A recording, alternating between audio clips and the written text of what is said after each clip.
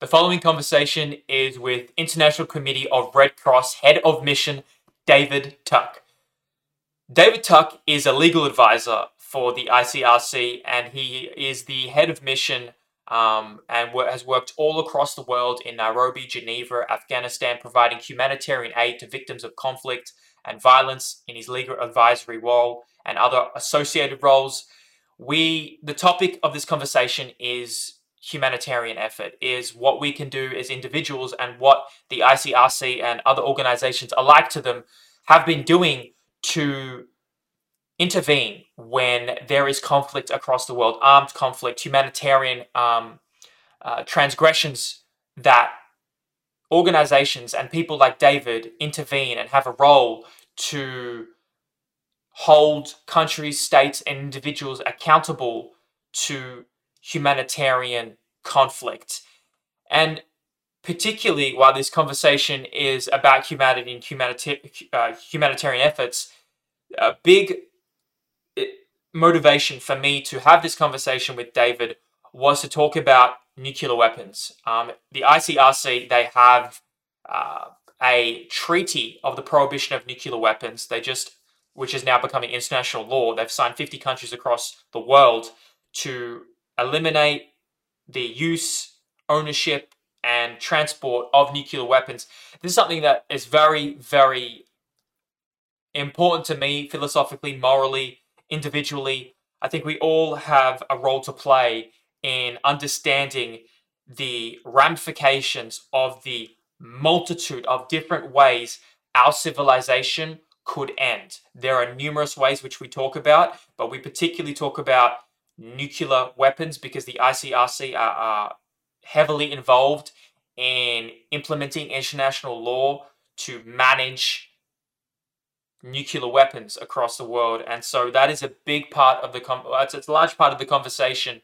And I hope it highlights something that is a topic that it doesn't often get talked about. I really wanted to highlight this conversation and what we can do and give some practical things of what we can do if people are interested collectively as individuals, but also as organizations. If you ever get into the position of a government or authority or government position, then what those people can do and what is being done to push the needle forward. And lastly, we finish with David's experience working across the world, especially in Afghanistan, with the biggest moments of fear, tragedy, and inspiration that he has seen across the world. So I really hope you enjoyed this conversation with David Tuck, and it gives you a different perspective on the world at large and what we can do to be better for one another. For the people who don't know, I want to start this conversation off, talking about the mission that the International Committee for the Red Cross have and their denuclearization mission. But before we do, can you kind of give an elevator pitch primer on what and who the International Committee for the Red Cross are and your involvement? Yeah, sure. Absolutely. Thanks, Alex. So the International Committee of the Red Cross, that's the ICRC, is a so-called principled humanitarian actor. And what I mean by principled humanitarian actor is that everything we do, all the decisions we make, and all the work that we do is predicated upon certain humanitarian principles. And the fundamental ones really are sort of humanity, neutrality, independence, and impartiality. So they're the sort of guiding lights or guiding principles in respect of all the action that we undertake. Now, the ICRC has a particular historical connection to, and actually now a sort of legal mandate for, work in respect of armed conflict. So where you're most likely to find the ICRC is working to protect and assist, in particular, victims of armed conflict all around the world, wherever that may be. We, the ICRC, though, are part of a larger family or a larger movement. And so many of your listeners might be familiar with, for example, the Australian Red Cross. The Australian Red Cross is a Red Cross national society, of which there are 192 in the world. And that's part of our broader movement or family. Their role and functions are rather more connected specifically to addressing a range of humanitarian and related programs in, say, Australia. They also do many very valuable activities abroad, but their focus possibly, we could say, is Australia. And they, together with other Red Cross and Red Crescent societies, form up this large movement or family. There's one other body that I'll mention very quickly, and that's the so-called International Federation of the Red Cross and Red Crescent Societies, and that has a sort of convening role of all of our 190 so national societies, with particular functions linked to things like responding to natural disasters. And that brings together a range of movement partners to address those sorts of issues. So in sum, the ICRC looking rather, if anything, at armed conflict. The Federation and other components of the movement address their humanitarian action and related activities elsewhere.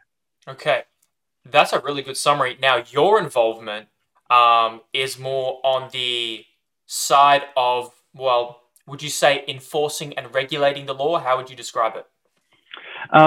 Yeah, so the ICRC as an organisation writ large is the so-called guardian of this body of law that's called international humanitarian law, what some people might call the law of armed conflict or the laws of war. And as part of being guardian of that body of law, the ICRC has this huge range of activities that go all the way from sort of developing the law, so thinking of new areas where the law might need to develop to address, for example, new technologies in warfare and related issues. The ICRC will also sort of interpret the law and provide its position and thinking around the modern application of this body of law, which really stems from, in its modern sense, I guess, 1949. And then, as you rightly say, the ICRC has this task to so-called take cognizance of violations of the law. And what I mean by that is just to be aware of when violations have occurred, ideally by speaking to those people who've been specifically affected. And with that information, to approach the parties to armed conflict, the alleged perpetrators, if you would like to think about it like that, with a view to having a discussion and ultimately working with those parties to try to make sure that the same sort of unlawful conduct is not repeated in the future. And there's one very interesting thing, I think, about the way in which the International Committee of the Red Cross works on that particular topic, and that is that it really favours what's called confidential bilateral dialogue. So the ICRC's approach when it's confronted by, or when it becomes privy to information about a violation of the law of armed conflict, is to take that quietly, discreetly, confidentially to the alleged perpetrators with the view to trying to bring them to an attitude of respect and compliance with the law. How on earth do you do that? Because you have all of these different actors and countries and organizations, and they have their own agenda. They have their own purpose for what we see it and what your organization sees as, you may see it as, well, this is morally, questionable and we need to intervene. But for them, obviously they'll have their own justification. How do you bridge the gap to communicate? Can you give any examples of trying to find common ground among people and organizations that may never have had that conversation? Yeah, look, Alex, that's an excellent question. I think there's a lot of parts to the answer. Yeah. I mean, in some respects, we have an opportunity to find a common language because we're working in and around the Geneva Conventions of 1949. So that's really the core of this body of international law that we work with and for. And those conventions, by the by, have been accepted by every state of the world. In other words, they're so-called universally ratified. And there's a range of other law connected to that that has been accepted by and large by a large number of states. So in a way, if we're talking about coming to states about some of our humanitarian concerns, we're just really fortunate that we have a common language. So we can point to provisions of the Geneva Conventions, or our interlocutors, the states with whom we're working, may themselves point to various provisions of the Geneva Conventions with a view to ultimately having a discussion towards humanitarian ends. But look, you're absolutely right to suggest that finding common ground in other contexts can be more complex. So when we speak about the kind of modern battlefield or battle space where the ICRC is trying to work, there's a huge number of actors. Not least of all is so-called, non-state armed groups. And these groups are part of, or we say party to, armed conflict in some or many cases. And at times, I think what the ICRC has seen is that having a discussion that is founded purely or entirely on international law is not always that effective. Meaning to say, there must be a whole range of other ways that you can present those norms and values, and I think to use your language, is kind of norms and values that have this sort of, ultimately, I think, universal appeal, even if you're not discussing it as pure international law. I mean, I've heard colleagues of mine over the many years with the ICRC really describe this body of law often as sort of, what's the right thing to do? What's the sort of common sense approach to this humanitarian problem?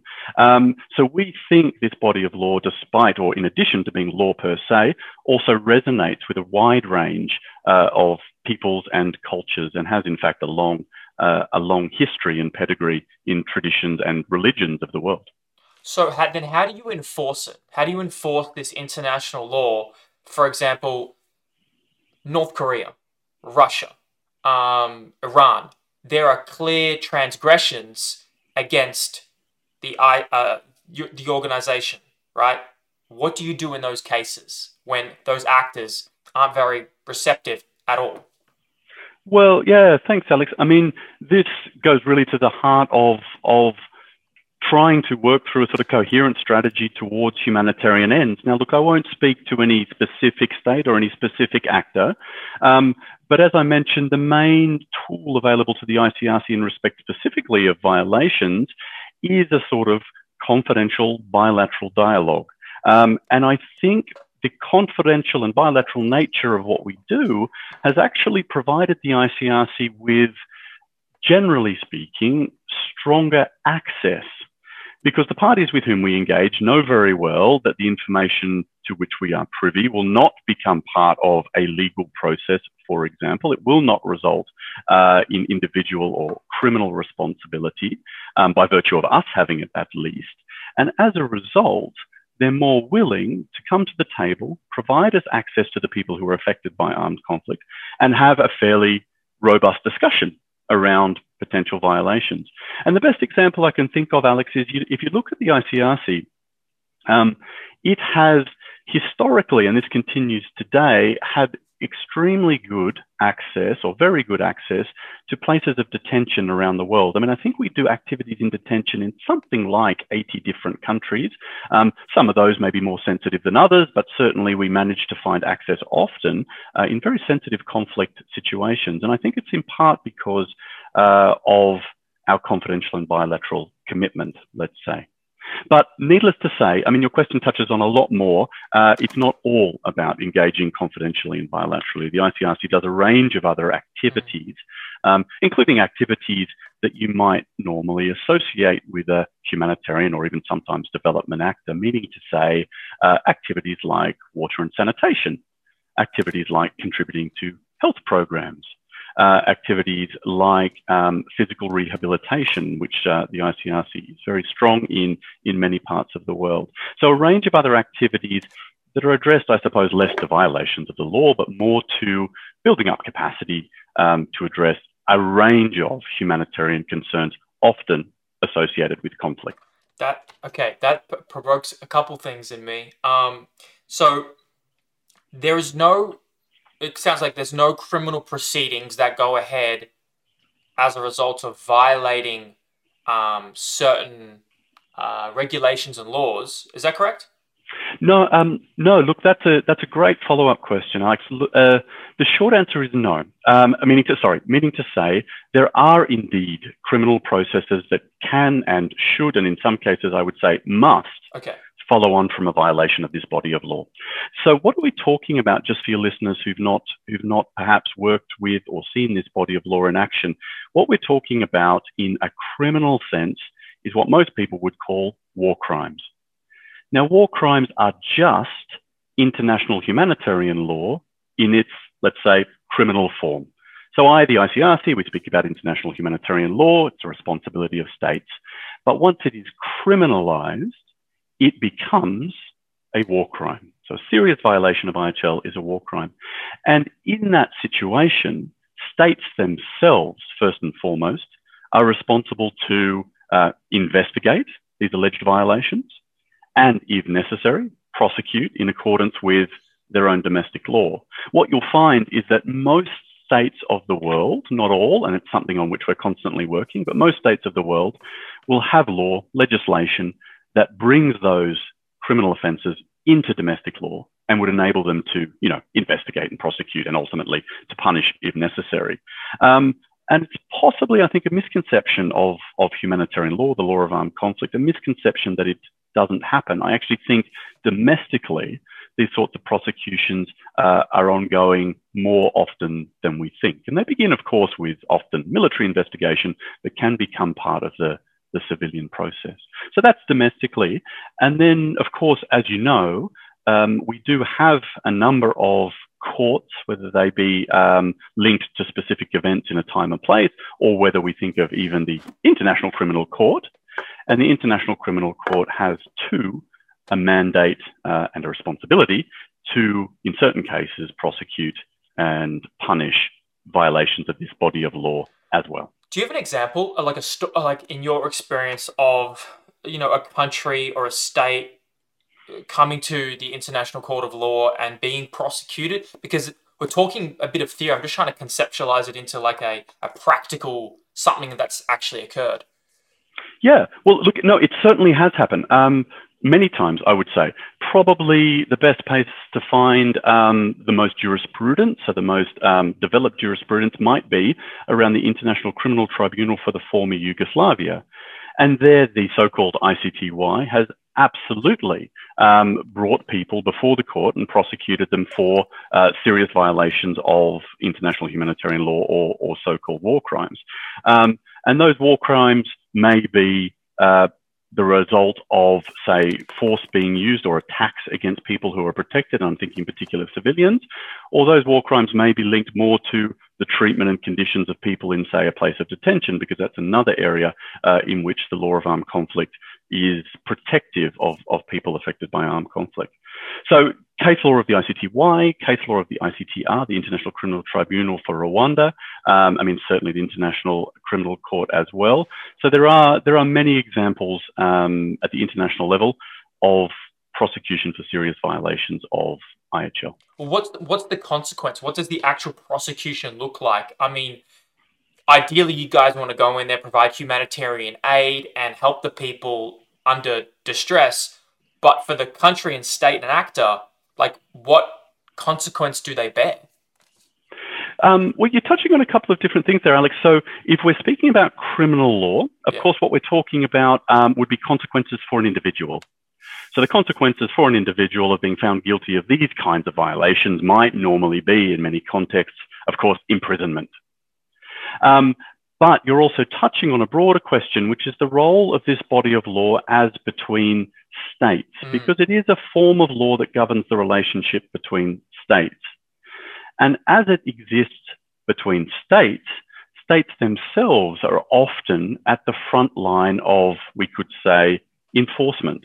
Okay. And what we don't always realize is that states in many respects are doing this all the time. And it's very much part of their ongoing and continuous diplomatic rhetoric. I mean, if you look at some of the language, for example, that was used to discuss what was going on in Syria for many years, you'll see that the way that states were speaking was to suggest that the other or another state was in violation of international humanitarian law. So I say that to point out that this body of law works through often and is at least indirectly enforced in the state's diplomatic space. And there are other mechanisms to require states to abide by the law. That makes sense. So it sounds like it's about highlighting, bringing awareness and putting pressure and accountability to the state to do a better job at regulating certain humanitarian efforts. Now, obviously, that's best case scenario. You highlight it, they address it, things are better. But I'm sure there's been numerous scenarios where the state will be unresponsive or unwilling to cooperate, but you know that there is severe humanitarian conflict occurring. What can you do in those circumstances? Yeah. Look, I'll come to that in a moment. I'll say too, just to ensure that the narrative around this body of law has, I think, for some time now been relatively negative, meaning to say that what people see, and this is a completely reasonable conclusion to draw, is they see on television that there are violations of this body of law. I mean, and the nature of armed conflict, of course, leads to abhorrent violence that is difficult to countenance. That's the very nature of armed conflict, unfortunately. Yeah. But what I would like to point out is that in many respects, it's not all doom and gloom and non-compliance. Okay. And by that, I mean, what we can actually see is that particularly modern professional armed forces are in many respects very, very committed to training, disseminating this body of law to their soldiers, and to making sure that when they go forth, they abide by it. So we can find examples of, or many examples of good lawful conduct. What's a bit tricky to say sometimes is that when a soldier does the right thing under humanitarian law, was he or she doing that because of the law, or because, as we said before, he or she just thought it was the right thing? That's a difficult one for us to prove. We can't say definitively that he or she was acting lawfully because of the law or because of other reasons. And what we know from some of the ICRC's research, and there's been some publications, including something that's called the Roots of Restraint in War, what we know is that soldiers are influenced by a huge range of things other than the law. So they might be influenced, for example, by their contemporaries, by the group with which they operate, and the attitude towards lawful conduct that is presented to them by their colleagues. So there's a huge range of factors, of course, even personal upbringing. So that's a long way of reassuring our listeners that in many respects the law is followed. I've certainly seen it followed myself in real time, in many cases actually consistently. And the ICRC now has a database, if anyone's interested, called IHL in Action. It can be found simply through Google. And what IHL in Action does is precisely this discussion we're having. It says, look, let's take a range of case studies and let's see precisely how, in fact, the law was followed. So that's an important part of the discussion to keep in the back of our minds. And in many respects, not all, there's a lot of serious humanitarian concerns, but in many respects, warfare these days might actually broadly be rather better for the civilian population than it was when you think, for example, of things like the Second World War. But your question was really about what to do in case of repeated violation. I mean, there'll be a number of actors that might potentially be involved. I've said that we prefer at the ICRC this really discreet, confidential, bilateral approach. But Alex, remember, of course, we're not the only actor in this field. So there are many others who, in certain circumstances, will, or maybe even more regularly, will feel the need to or comfortable to speak about many of these things in the public domain. And of course, what they're trying to do is influence public opinion, quite rightly, towards humanitarian ends, and ultimately influence government behaviour. So there's a range of other actors. The ICRC, in case of repeated violations that it itself has witnessed, and that are serious, and where the ICRC has taken measures to try to bring that party into compliance with the law, the ICRC, if I can say it like this, does reserve the right to occasionally make public statements. It happens exceedingly rarely because of all the reasons we discussed linked to preserving great access and a good confidential bilateral space. So there's a number of responses, I think, to your question. Yeah, that is a good reply, and just really gives me, and I think hopefully people listening, a much more thorough understanding of how you guys conduct your affairs. I want to shift to now kind of the main thing that instigated me even coming across you and finding this conversation. I believe I was wanting to speak to Helen originally, but obviously that was wasn't going to happen right now. And so that's what came across us. What most people don't understand or aren't aware of, I don't even think they're even think about, is the risk for nuclear worldwide or localized conflict. And it's like this subtle thing that just plays in the background that we don't really think about too often, but can significantly and dramatically shift our entire civilization and the human species as we know it. And that's where the ICRC come in. And you guys just had your 50th ratification of the Treaty of the Prohibition of Nuclear Weapons. And it's set to become international law, which is huge. It sounds huge. But can you kind of give a background on what the ultimate mission is for this treaty? And how do you stop countries from holding nuclear weapons when they could lie to you? Yeah. Yeah. Look, Alex, a great introduction to the topic. I mean, as you said, the concern around nuclear weapons, and of course, we're fortunate that we don't have this on our minds all the time, because I think it would be of serious concern were we to be reflecting on it. The risk of nuclear weapons is disastrous. I mean, is absolutely and totally horrendous. One thing that the Red Cross and Red Crescent movement has been keen to reiterate is to counter any sort of suggestion that there could be any kind of humanitarian response in the case of the use of a nuclear weapon. In other words, the Red Cross Red Crescent movement has been very keen to point out that there absolutely is no current humanitarian response that would be sufficient to address the enormous, widespread, wide-scale, and long-lasting effects of the use of a nuclear weapon. So horrendous would the potential outcome of that use be. And we need to keep that in mind, I think, whenever we're talking about these weapons, and indeed also some of the political considerations about why in some circles it continues to be argued that we require to have them. You mentioned the use of weapons, and you're absolutely right. I mean, that would be totally a worst case scenario. But I think what's really been on people's minds these days is also the risk of misuse, the risk of accident, the risk of corruption, the risk of theft. And one issue here is not only say that these weapons might be physically stolen. I'm not sure how feasible that is. But one of the challenges in the modern world is that nuclear technology is connected to cyber infrastructure and to the digital world. And the risk may well be that someone is able to enter the system, corrupt, and use it for their own potentially nefarious purposes. So just to keep that in the back of our minds, it's not only always about this question of use, but very much about the risk of misuse, if I can say it like that. So you're right, you mentioned the Treaty for the Prohibition of Nuclear Weapons, and this is, in your words, and I totally agree, huge. This is fantastic. This is a really great piece of news in a year that's been so difficult for so many people. So we now have 50 of our, 193 states of the world who say, okay, look, enough is enough.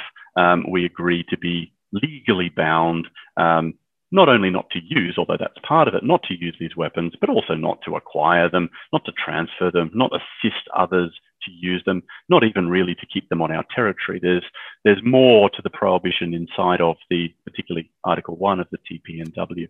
So this is fantastic news, really fantastic news. And it will, as you say, I think, come into force, become legally binding as of the end of January 2021.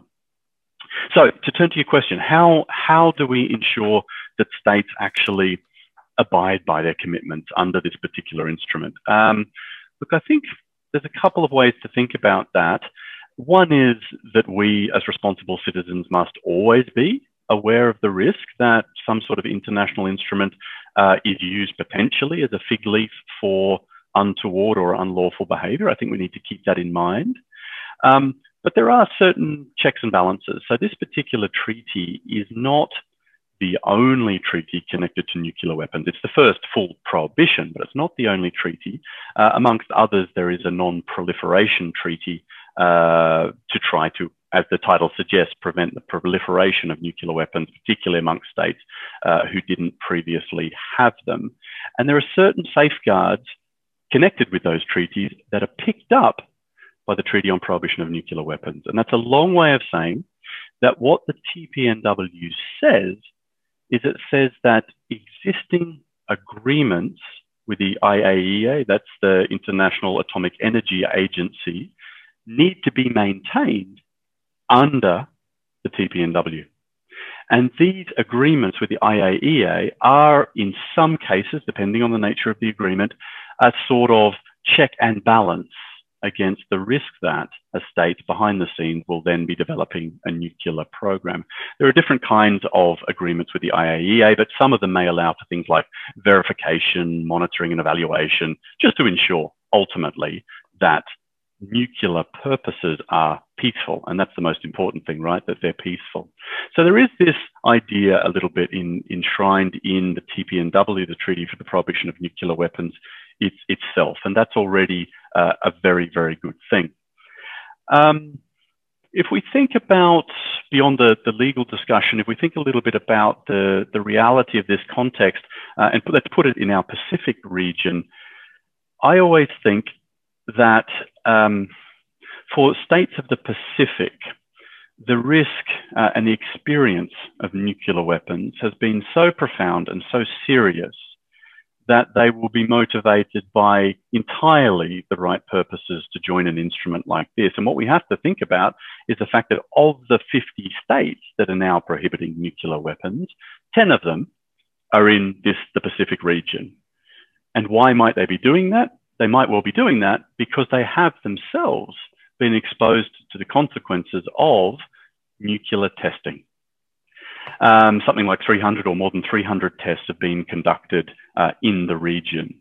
So I tend to believe when we look at the context or the background like that, that the states that have undertaken these obligations now intend to do so in good faith towards ultimately a nuclear-free world. So we hope that it continues to progress in that way. Do you think you'll see that in your lifetime? Do you think you'll see a majority? Do you think you'll see a nuclear-free world in your lifetime? I would love to. I would very much hope that may be the outcome of steps that are being taken now. But your question, I think, really rightly would lead me to say this is just the beginning. This is really just the beginning, and it's odd that we think of this as the beginning, given that we know that it's been a 75-year-long discussion. I mean, 1945, the atomic weapons were used in Hiroshima and Nagasaki, and now here we are in 2020 or 2021 when it eventually comes into force with the prohibition of nuclear weapons.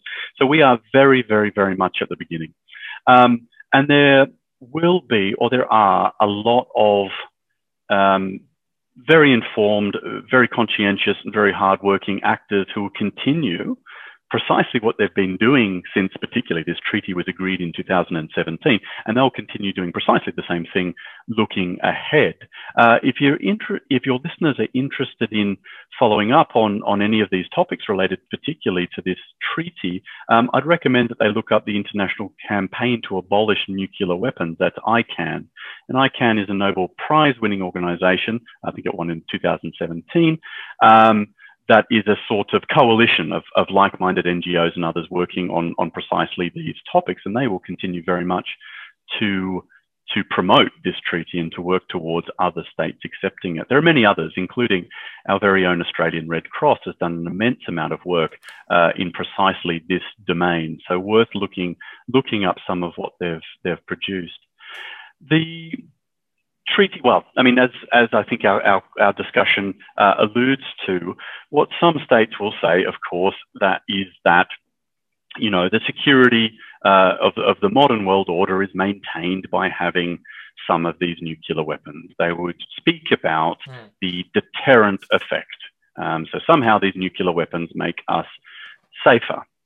It's a very difficult argument to countenance and to really appropriate from a humanitarian perspective. It's just really hard to find ourselves in this unwinnable position whereby that thing that is protecting us, so-called protecting us, is also the very thing that would be the absolute and total end of humanity. I mean, if not also just many horrendous years or decades of suffering for many people. So it's an uncomfortable position, I think, to have arrived at. And you know, we're at a point perhaps where we ought to be a little bit more creative about the ways in which international peace and security is maintained, such that we do not have to do it with these sorts of weapons. And the Red Cross, Red Crescent movement is keen always to simply point to the consequences in Japan. I mean, decades, generations on, there's still issues related to the use of those weapons for the people involved, not to mention the environmental consequences as well. So we have a lot of work to do, and we will do. There'll be a meeting of states parties of this treaty within a year of its entry into force, and that hopefully will continue to give it some life and push it forward. Well, it's really tricky. I want to back up to what you said before about it. That's maintaining the security and autonomy and superficial dominance of the state, which many countries rely on for their intimidation and for their general power and autonomy. And it's tricky because there's the saying that it's better to have and not need than need and not have. How do we reconcile that? That if Australia have no nuclear arms, right? Yet if the world then enters into nuclear conflict, we have no potential deterrent system besides a defense system. We don't have an offensive system. And it's this tricky conversation that I don't know the answer to. Yeah.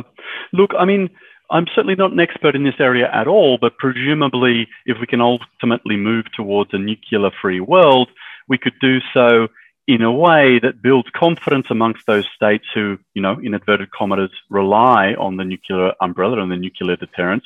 We've built confidence between them that nuclear disarmament will take place in a way that is uniform and across all of these states concerned, with a view to ensuring that we don't simply just change the relationship between states, giving some the entitlement to have this kind of weapon and others not. So there was a way clearly that it would have to be managed responsibly. But I guess we need to remain optimistic that precisely that would happen. Part of this discussion, because we're sifting around questions related to international law, and we've spoken about international humanitarian law, part of this discussion is that even if you put aside our Treaty for the Prohibition of Nuclear Weapons, there are these commitments undertaken by states under the law of armed conflict, humanitarian law, that would really, ultimately, prohibit the use of these weapons anyway. And what's interesting, in fact, in the preamble of the TPNW is it says words to the effect of any use of nuclear weapons would be contrary to the rules and principles of international humanitarian law. So let me just give you one, for example. Humanitarian law says attacks that cannot distinguish between, on the one hand, civilians and on the other hand, lawful targets are prohibited. Attacks that cannot or do not distinguish between civilians and lawful targets are prohibited. Now, one thing you can imagine with nuclear weapons is that it's very difficult, nay, almost impossible, to have this kind of technology distinguish. It can't distinguish because simply the effects are so widespread geographically and so widespread in terms of time that inevitably there'll be a violation of at least that rule of international humanitarian law if ever they were to be, and we hope this is not the case, but if ever they were to be used. So that's to say there is a broader framework in place already, I would say, that would hopefully deter certainly the use of these weapons. Yeah, I think it's a case of, you want to get as many actors together as possible, like chipping away one at a time, and then eventually the scales begin to tip in the majority favor, and it becomes an overwhelmingly worldwide pressure on those other smaller actors to take action. Unless you have any comments there, I wanted to actually ask you, what can we learn? What can we take away from Nagasaki in Japan and what happened there with generally previous nuclear armed conflicts, what can we learn from them? How can we reflect on them? Because my generation especially is very disconnected from the history of our ancestors. Yeah, Alex. I mean, that's absolutely the right and I think a very important humanitarian question. On your earlier point, yes, I totally agree. Where we see the value of this new treaty is really, and it's just to paraphrase what you said, on building consensus, building world consensus towards this notion that ultimately we will live without nuclear weapons. And that's why I say it's very much the beginning of a process, because that's the kind of process precisely that will take a very long time. Building a stigma against the use or even possession and development of these kind of weapons, which will take a long time. Look, what can we learn? That's great. I mean, there is in 1945 when these weapons were used. So the story goes, there was a delegate or a representative of the International Committee of the Red Cross who was able to ultimately, I gather after some challenges, get into Hiroshima at the end of August, so several weeks after the detonation. And this delegate, this representative, has this very short, but in some ways I find it quite profound comment on what was witnessed, which was ultimately, I think, relayed back to headquarters. And the words were, "City wiped out." And this, for me, is perhaps one of the strongest, shortest but strongest representations from an impartial witness, even several weeks after the incident, to the use of these weapons. This experience upon confronting the city wiped out is the way that it was described. And I always think of that as being short, but probably all encompassing when we try to begin to, and of course, people like you and I who'd never fortunately lived through it, we can never begin to really understand it. But it certainly, I think, helps to understand the gravity. And the concerns then, I mean, as you know, are related first and foremost to the detonation, the explosion itself, the blast or the movement of air that follows through, destroying buildings up to kilometers away from the weapon. The concerns relate to what it does to the environment and what it does to the environment and humans very, very long term. We've already mentioned that the consequences pass down through generations, and the Japanese Red Cross in Japan is still working in and around or with precisely these kinds of issues. And I'm certainly not a tech expert on the nature of these kinds of weapons, but one of the real worries might be that actually what was used in 1945 is relatively small compared to the capacity of modern weapons to cause the same sort of destruction and harm, but on a much, much, much, much, much larger scale. So, yeah, look, I think you're right to touch on the fact that fundamentally, at the end of the day, this is a humanitarian issue. It's a risk that we have with these weapons in stockpiles at risk, as we said, of misuse or misappropriation or even use with severe consequences. Thank you for summarizing that. I want to actually highlight a couple of points about nuclear weapons that I've note taken from previously, because it's something I feel very strongly about, because I don't think people really conceptualize the effects. There's a channel called Kurzgeist, which has done a phenomenal job. I don't know if you've seen it or heard of it.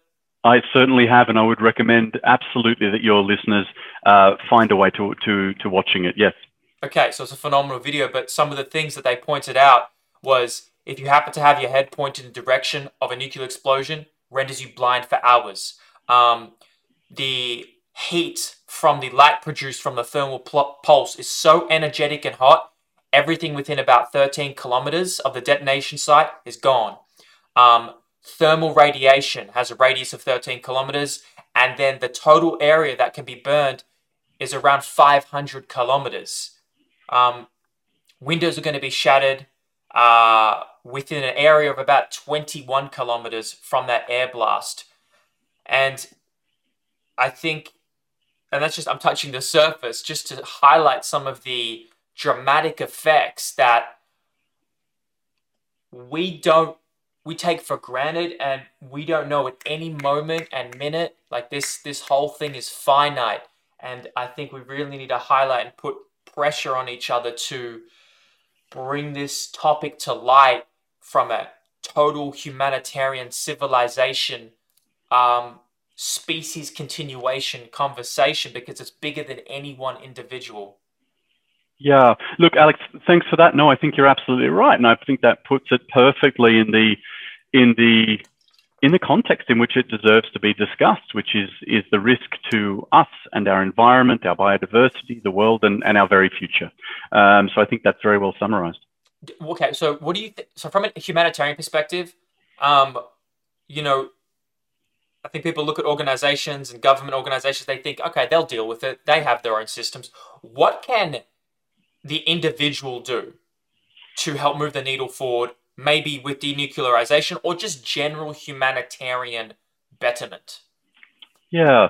Look, many things, I think. Many things. I think that we should all feel in a position to be able to appropriate and argue humanitarian positions. I think it's absolutely the right thing to do, to take a humanitarian position on any given argument and to put it forward.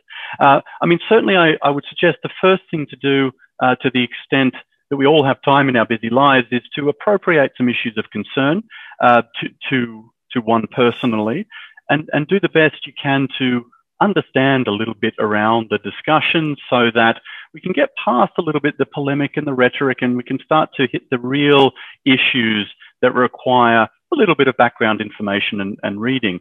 I would say, in keeping with that, that if your listeners are interested, they should really be encouraged to think about the way that they could push their career in this sort of direction. That means, I suppose, of course, formal study, not just or not exclusively study just for interest.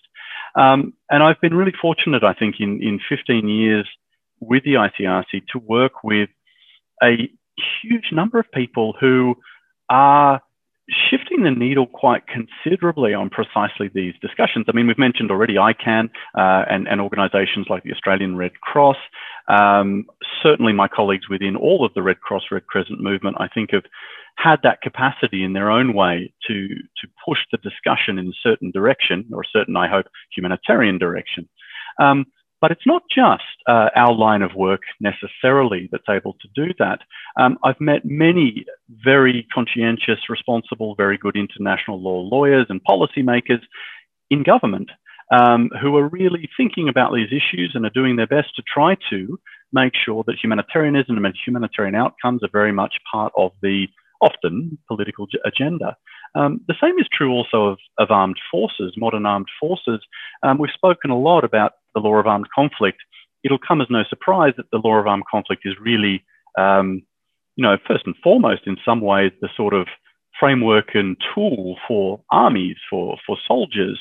And they work in that domain, and I think in many cases do so very constructively, very professionally, and ultimately to humanitarian ends. So there's a range of different ways that we can work in this field and exercise our influence. Alex, you'll know much better than me that we're also in a world now where we have our own little broadcasting network by virtue of social media, and that can be used really responsibly, and it can be used super constructively. By following or promoting or even just discussing really issues of humanitarian concern, and through those platforms, getting behind those organizations who you feel are supporting your values and pushing the agenda that you would like to see represented. I mean, there are many other ways, Alex. Of course, in a functioning modern democracy, we're very fortunate, I can tell you, to live in one. We comment on international policy, including humanitarian issues, every time we vote. So, political participation in that way is a contribution to agenda items that you might think are important. So lots of different ways, I think, that we can get behind and use our individual capacity to put these things on the agenda. Two things. That's interesting. Okay, so I'm just trying to pass out how we can empower the individual. One, you said self-study, and then becoming like some type of government official that has some power in the political or government sector. and then you mentioned how people vote, which I think that's really important. So just briefly, even if there's just one person listening who's interested in this and it could like, oh yeah, maybe I want to go further with this. What would you recommend they get into to study? Perhaps be like you or someone along the lines of your work. And then how would you think about assessing who you can vote for based off these humanitarian actions? Yeah, look, I'll touch the second one first, just not to take me too far into the sort of political considerations. I think the issue there is just being as well informed as we possibly can be about the party for whom we vote and its agenda, and thinking, and this is really the whole direction of our conversation today, thinking not just domestically. It's very easy for us often to have our noses and eyes down looking at what's going on in Australia, and there's good reasons for that, and we have many relevant considerations and things to think about in our own lives, not least of all in this really complex time of COVID. But just when you have a moment, lift your eyes up a little, take a look around at the world and think about political positioning and discourse in relation to what's going on globally. I think that's an important step that we can all take. And then, sorry, Alex, in respect of your second question. Yeah, so about empowering the individual, like if they're interested in this going further, what would you recommend they study, or field or titles or profession? Look, a huge range of things. Modern humanitarianism and development work, I sort of lump them all together a little bit, is incredibly diverse. It's incredibly diverse. So an organization like the ICRC really began with, lawyers, one doctor, and some representative of the military. And that was the sort of constellation of professions used at that time, back in the 1860s. The modern workforce is really hugely diverse. So we will have experts on water and habitat, and by that I mean they're often engineers, but they might be nutrition experts.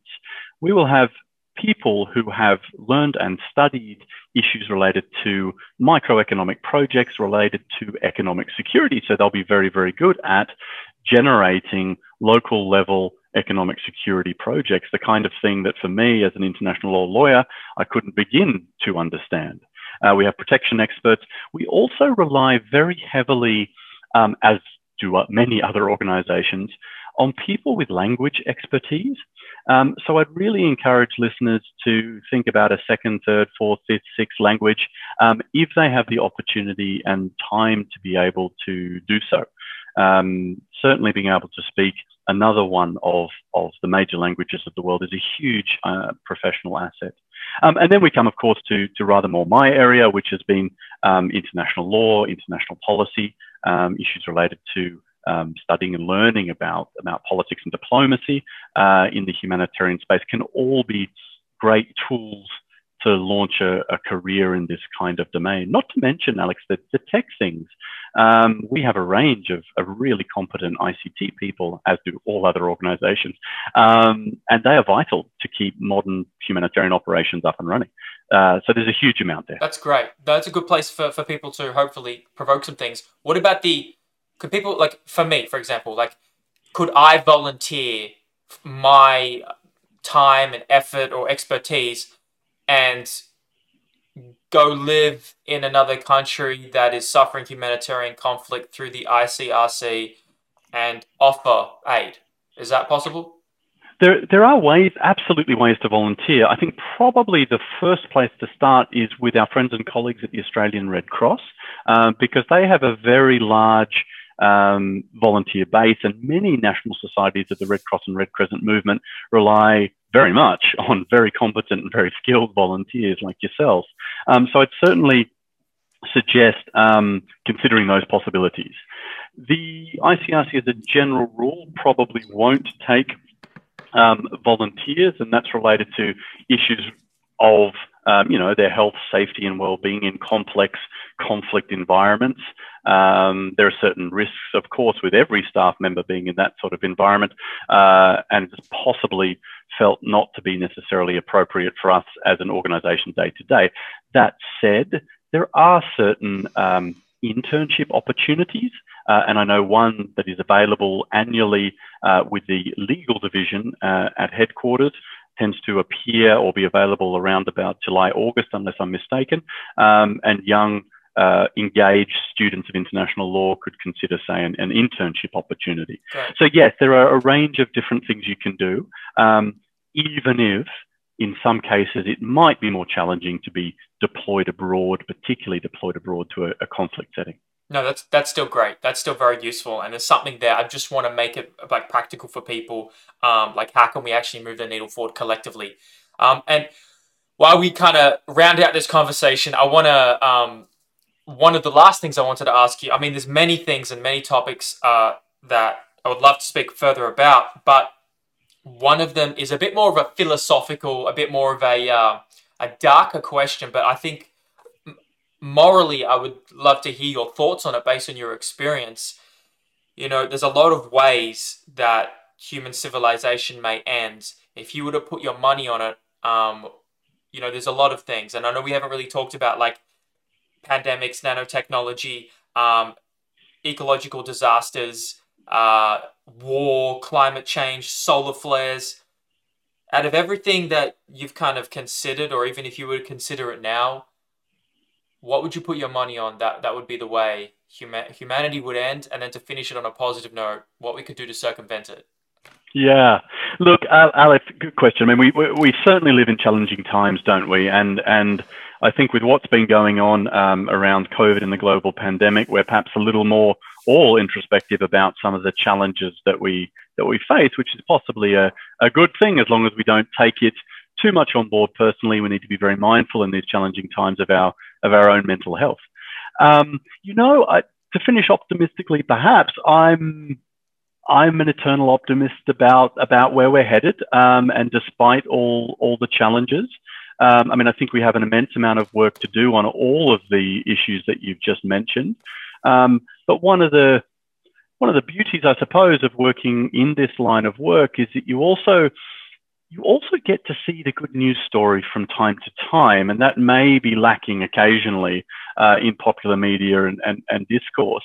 And there are lots of good news stories in the humanitarian and development space, despite all the many uphill battles.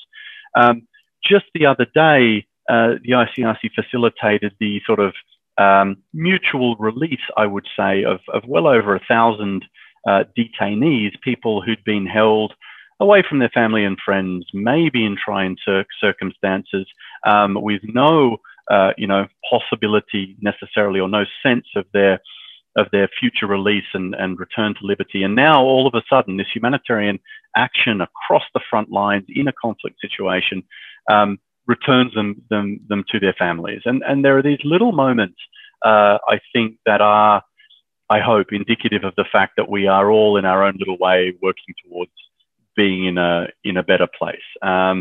Plenty of work to do, mind you, but let's try and keep optimistic about where we're headed. It's hard to get you. I can see you almost don't want to dip your toe into nihilism and pessimism. I guess that's a nature of your character or even your profession, which I totally respect and understand.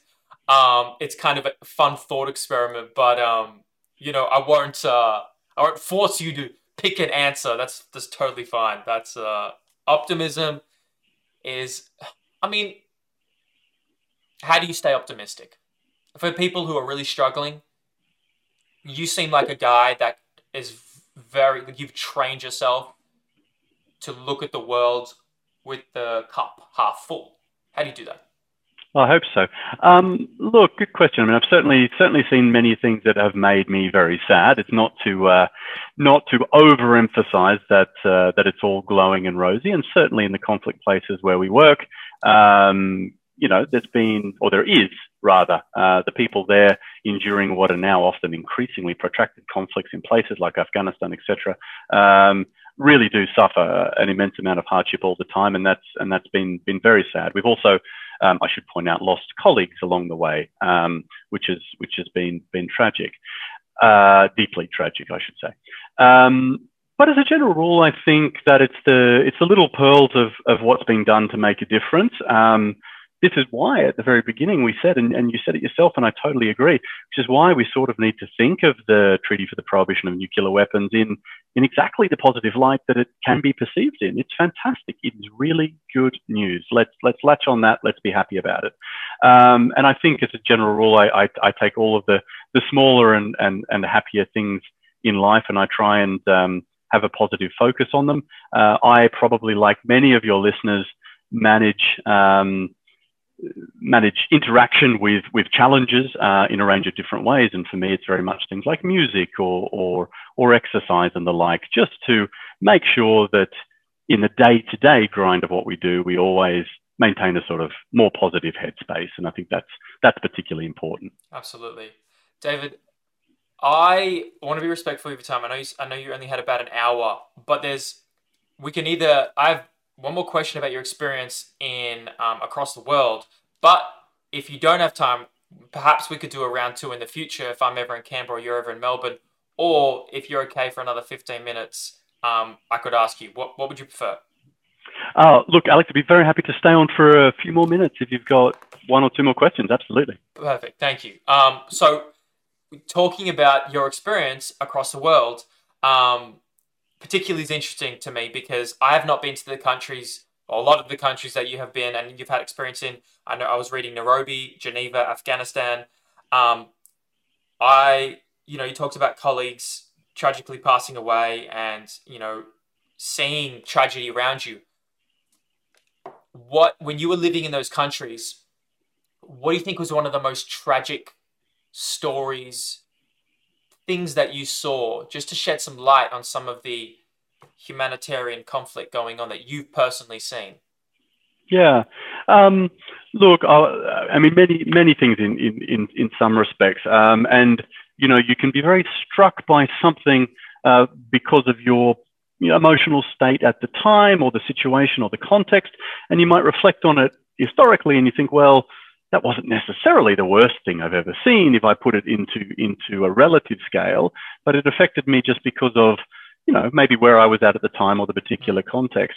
I mean, I certainly remember one gentleman in a place of detention, and we, the ICRC, have been doing lots of visits to lots of places of detention. So you become a bit accustomed to seeing people in challenging circumstances. And detention, of course, is a very normal thing of modern societies, but is occasionally at risk of misuse as a fairly strong or almost oppressive tool. So you see all aspects, I think, of the detention life from both sides, from the perspective of the authorities and also very much from the perspective of the detainees and the people most affected by it and their families, because detention has a huge impact on the families of people deprived of their liberty.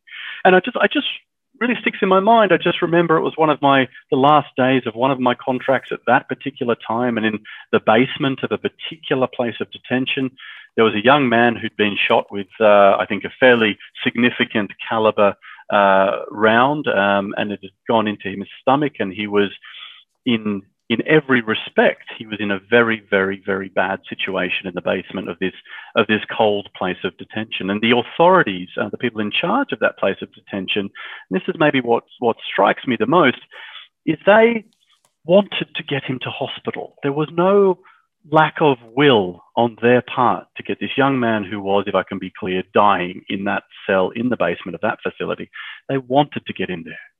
But outside, it was pouring snow.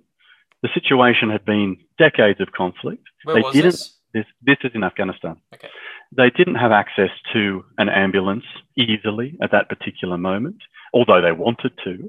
And the result was that through no, if I can say it, deliberate or intentional action on their part, this young man in the base of this facility was slowly dying. And I think I was really struck by that because we tend to think sometimes, maybe it's us in the international law field, we think of conflict as being this sort of collection of violations of the law, let's say, these individual violations.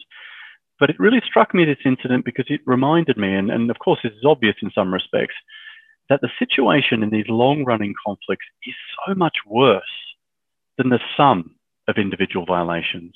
So it's not just that one civilian is attacked, which of course is unlawful. It's that as the years go by in these contexts, society and systems degrade. People can't get a fair go in a legal process precisely because the legal process is no longer there.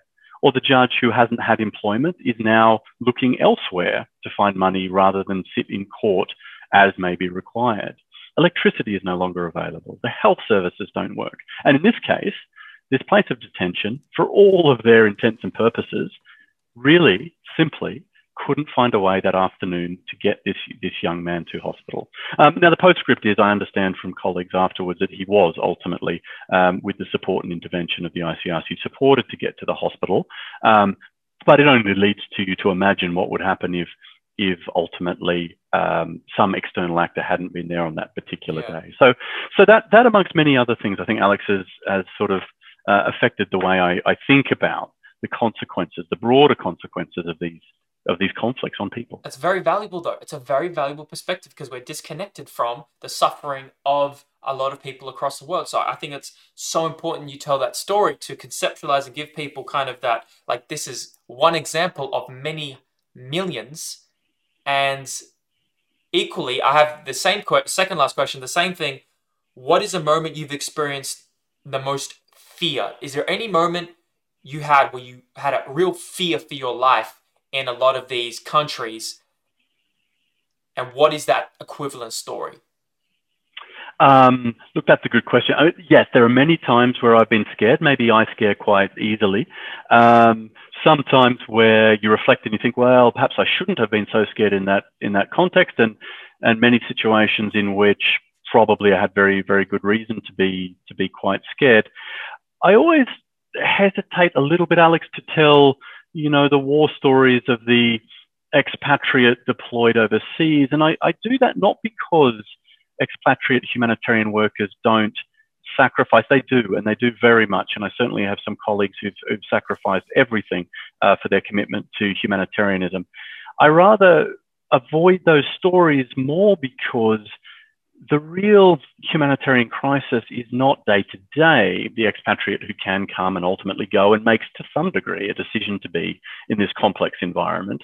But the real humanitarian story is those who are there in situ all day, every day, year in, year out. And some of them actually are in the humanitarian and development work themselves. And what I'm thinking of there are people, for example, who work for us, the Red Cross, Red Crescent movement. The Syrian Red Crescent Society has paid a very high price in lives, in the very high human cost for their humanitarian action over, what is it now, 5 or 6 or 7 years in Syria. And I was always reminded, working with colleagues in places like Afghanistan, of what they went through. I had one colleague once who, on a drive back from a destination outside of Kabul, was relaying to me the stories of the experience of his family in what was Kabul in the 1990s. It's what some people sometimes call the battle for Kabul. What was at stake was controlling Kabul. And what was happening often was shelling from outside of the city that was landing indiscriminately. And the stories my colleague was telling me during the drive were horrendous and deeply tragic. Really, the family cowering behind insufficient protection, and over the days or months of that period of conflict, they lost family members despite their best efforts to try and stay safe. And this is a reflection, I think, of a discussion that's also happening now in the humanitarian space, including with us at the ICRC, the kind of consequences of things like conflict in a populated area. Because in Kabul at that time, the shelling wasn't directed at my colleague and his family. It really wasn't. But simply by virtue of him being in that city, and these kind of weapons that were used that really couldn't be directed against a lawful target were landing here, there, and everywhere, leaving people to essentially live in fear of when the next munition would land anywhere near their house at any stage, day in, day out, week in, week out. So it's a really complex and tragic situation, I think, and made more complex and tragic by the fact that, as we've said, these conflicts are going on for such a long period of time. Yeah, that you've highlighted, I think, the fear of what it would be like to live there and some of your colleagues, which I really appreciate that perspective.